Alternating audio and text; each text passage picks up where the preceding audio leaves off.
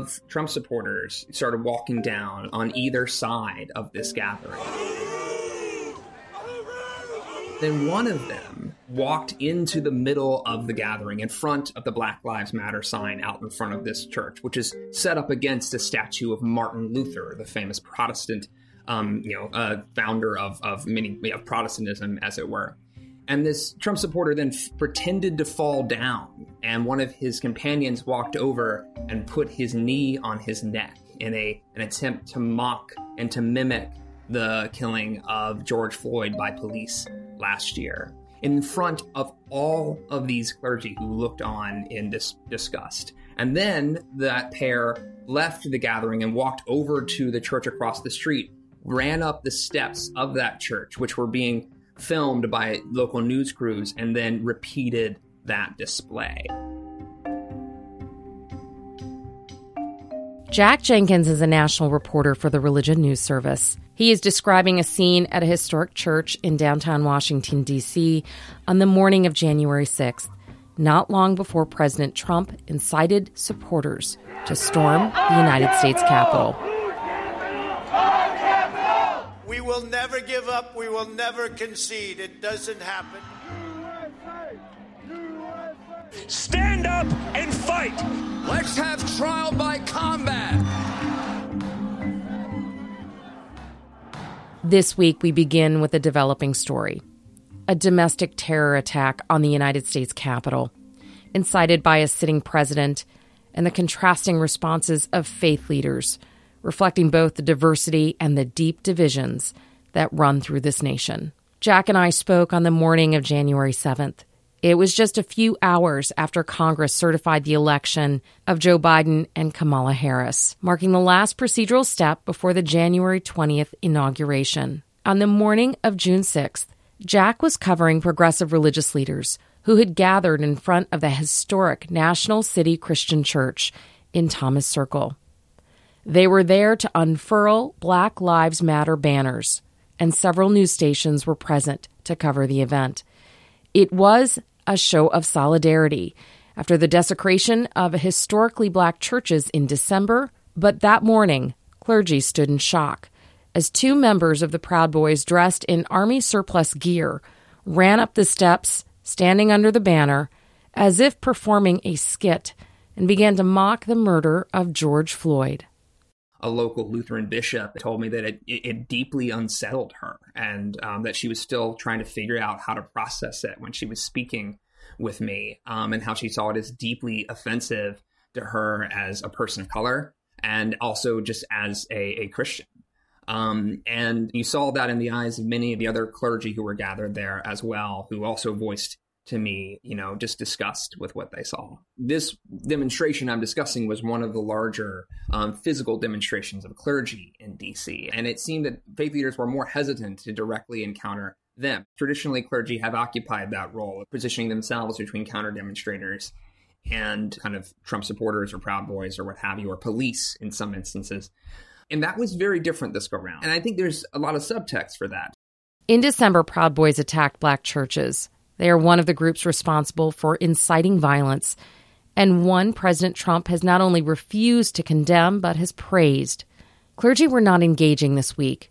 Instead, police stood at the behest of the faith leaders to protect their houses of worship, and that was for a reason. Trump supporting extremists had not shown, relatively any restraint with regard to what they could do to people. And I think that says a lot about how unsafe a lot of people in the District of Columbia feel regarding these demonstrators and, quite frankly, clergy in particular, because their churches and their houses of worship have been targeted. At the time of this taping, the District of Columbia remains under a curfew, and President Trump continues as commander-in-chief after calling his supporters to charge the Capitol, which they then seized for more than 4 hours. It was a failed attempt to pervert the democratic process of transitioning power to the next administration. One thing was abundantly clear: the notable absence of force used on the predominantly white protesters who had been violent in December. In contrast to the summer protests, the difference is night and day. Jack remembers the flashbangs. I remember last summer when we had racial justice demonstrations here in D.C., And the response was so intense that, people all night long after the clearing of Lafayette Square, we could hear military helicopters hovering above the city. We could hear flashbang grenades going off from, on the other side of the city because of how many were being used against demonstrators.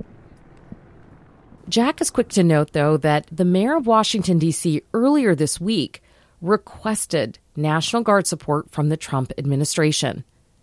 Those requests were denied. There was also a silence from religious leaders in Trump's inner circle. As of the morning of January 7th, when we spoke, Jack had not seen a critical mass rebuking and condemning the storming of the Capitol as a terror attack.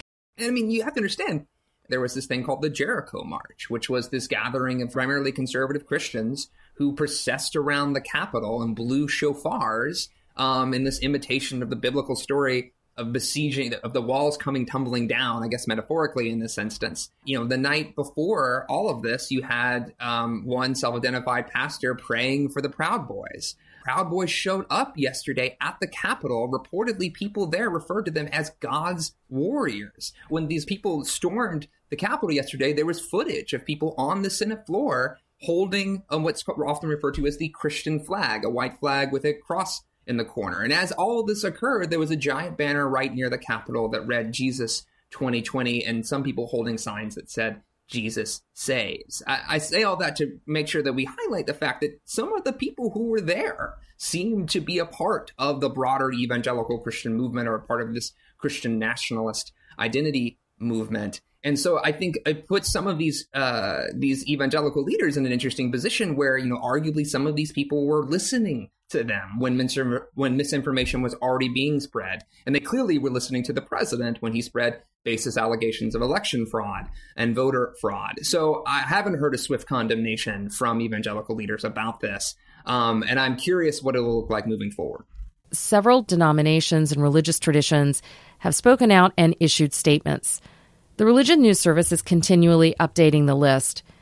But what is notable is that pastors from Trump's inner circle, including Franklin Graham, have echoed false allegations and conspiracy theories that Antifa was in fact responsible. I had some evangelical leaders early on in conversations saying that they were hearing this theory. And again, conservative lawmaker from West Virginia, live streamed himself raiding the Capitol, right? This is, unless he's a secret Antifa false flag, these are completely baseless allegations, but they were already hearing them. If you go down into these, more Christian nationalist circles in evangelicalism, you will find evidence that people will say, oh, this might have been a false flag operation, even though these people did it on camera and that their identities are very unverifiable. And many stories have been written about some of the people who raided the Capitol. This misinformation seems to be a thing that spreads very quickly. By the evening last night, it was already showing up on Fox News.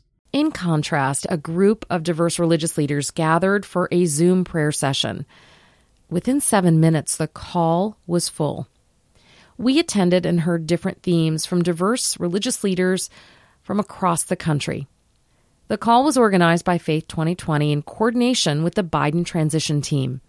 Jack suggests this will be the first of many events, anticipating the Biden-Harris administration will turn often to progressive and mainstream faith community leaders to play a greater role in the days to come. I do think faith is going to play a significant role in that. Because I think Biden and his administration and now many of his prominent supporters see faith as a unifying force. I also don't want this to get lost. The peculiar and complex nature of faith.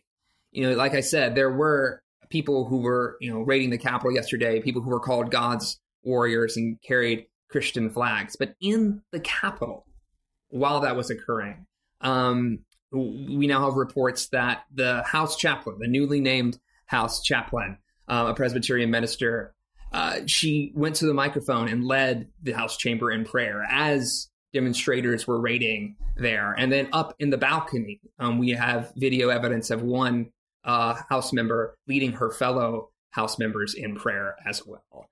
And I think it's important to kind of remember that faith has a lot of complexity and that it continues to persist even around these moments where one group might claim it as their own. I think that power that faith seems to have in those troublesome and harrowing moments is precisely what Biden, I think, is going to want to speak to try to appeal to that unifying nature of faith. Whether he'll be able to pull that off is anybody's guess, but I think that's the goal for his administration. One person who is focused on healing is Valerie Kaur.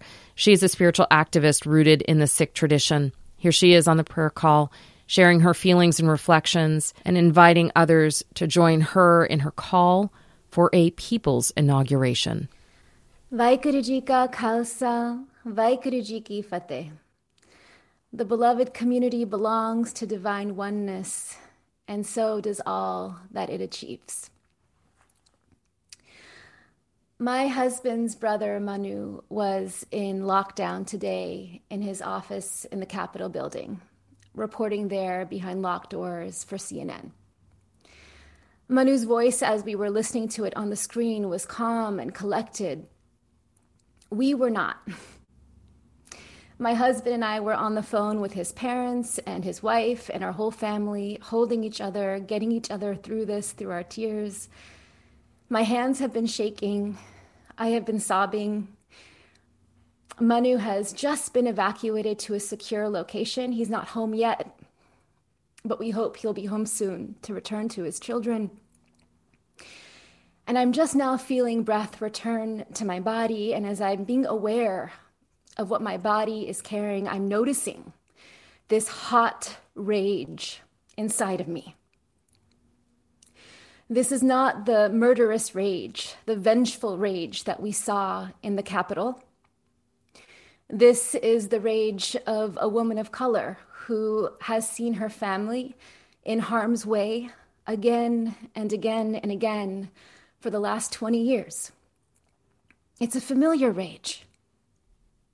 It's the kind of rage we might feel, you might feel now, in the face of cruelty, violence, injustice, assaults on our safety. And my loves, if you feel rage tonight, I'm here to tell you as a person of faith, if you need to scream or cry or wail, it's okay. You see, I call that divine rage. Divine rage. It's the rage that flashed in the eyes of Jesus when he overturned the tables of the money changers in the temple. Divine rage. It's the rage of Kali, the Hindu goddess who battles demons in order to protect us. Divine rage. It's the rage flashing in the eyes of Guru Gobind Singh Ji, my Sikh guru who challenged empire. The aim of divine rage is not vengeance, but to reorder the world. So our task is to make sure that this energy of rage that we feel inside of us does not explode. We cannot become what we are fighting against. No, our task is to harness it and to channel that energy into creative, nonviolent action. To do as Audre Lorde, Black womanist, calls us to do, to dance with our rage, to focus it with precision and power.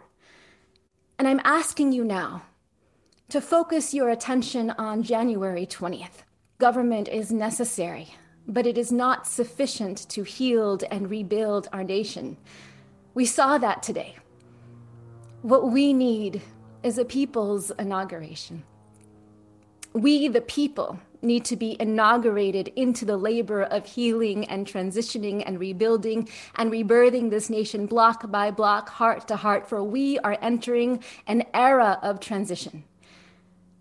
Over the next 25 years, will we continue to teeter on the brink of civil war as we saw today? Or will we finally begin to birth the America that we dream? The multiracial democracy that our ancestors labored for. That is our work. That is the work of our lifetime. Will we carry America across this threshold or not? To do this, it requires us to be brave with our grief, to harness our rage, to lead with love above all, and to summon all the bravery and the wisdom we can. And so I leave you with the wisdom of the midwife, for this will be one long labor. Let's breathe tonight, my loves. Breathe. Tomorrow we push. Vaheguru Ji Ka Khalsa, Vaheguru Ji Ki Fateh.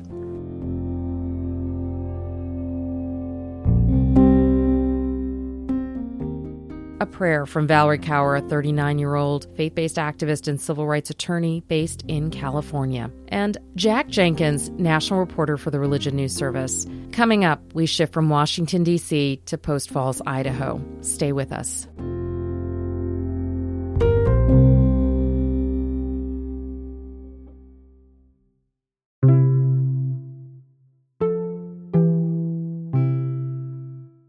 Hi, friends. I hope you're enjoying the show so far. I just want to say thank you. Thank you for listening. Thank you for being part of our community. I don't know if you know this, but we are on the air all the way from Richmond, Virginia to Ketchikan, Alaska, and in so many places in between. We're a national show, and we are a small and mighty team committed to bringing you stories and sounds from around the world that convey not only the diversity and the pluralism of our country, but the beliefs that are shaping our world, our politics, our culture, and the ideas that sustain us and inspire us to think about where we are going. And that brings me to this question. If you value us, if you enjoy listening and appreciate what you're hearing, I want to ask you to take a moment to consider becoming a sustaining member of Interfaith Voices, or make a one-time donation at interfaithradio.networkforgood.com. That's interfaithradio.networkforgood.com. Thank you, and let's get back to the show.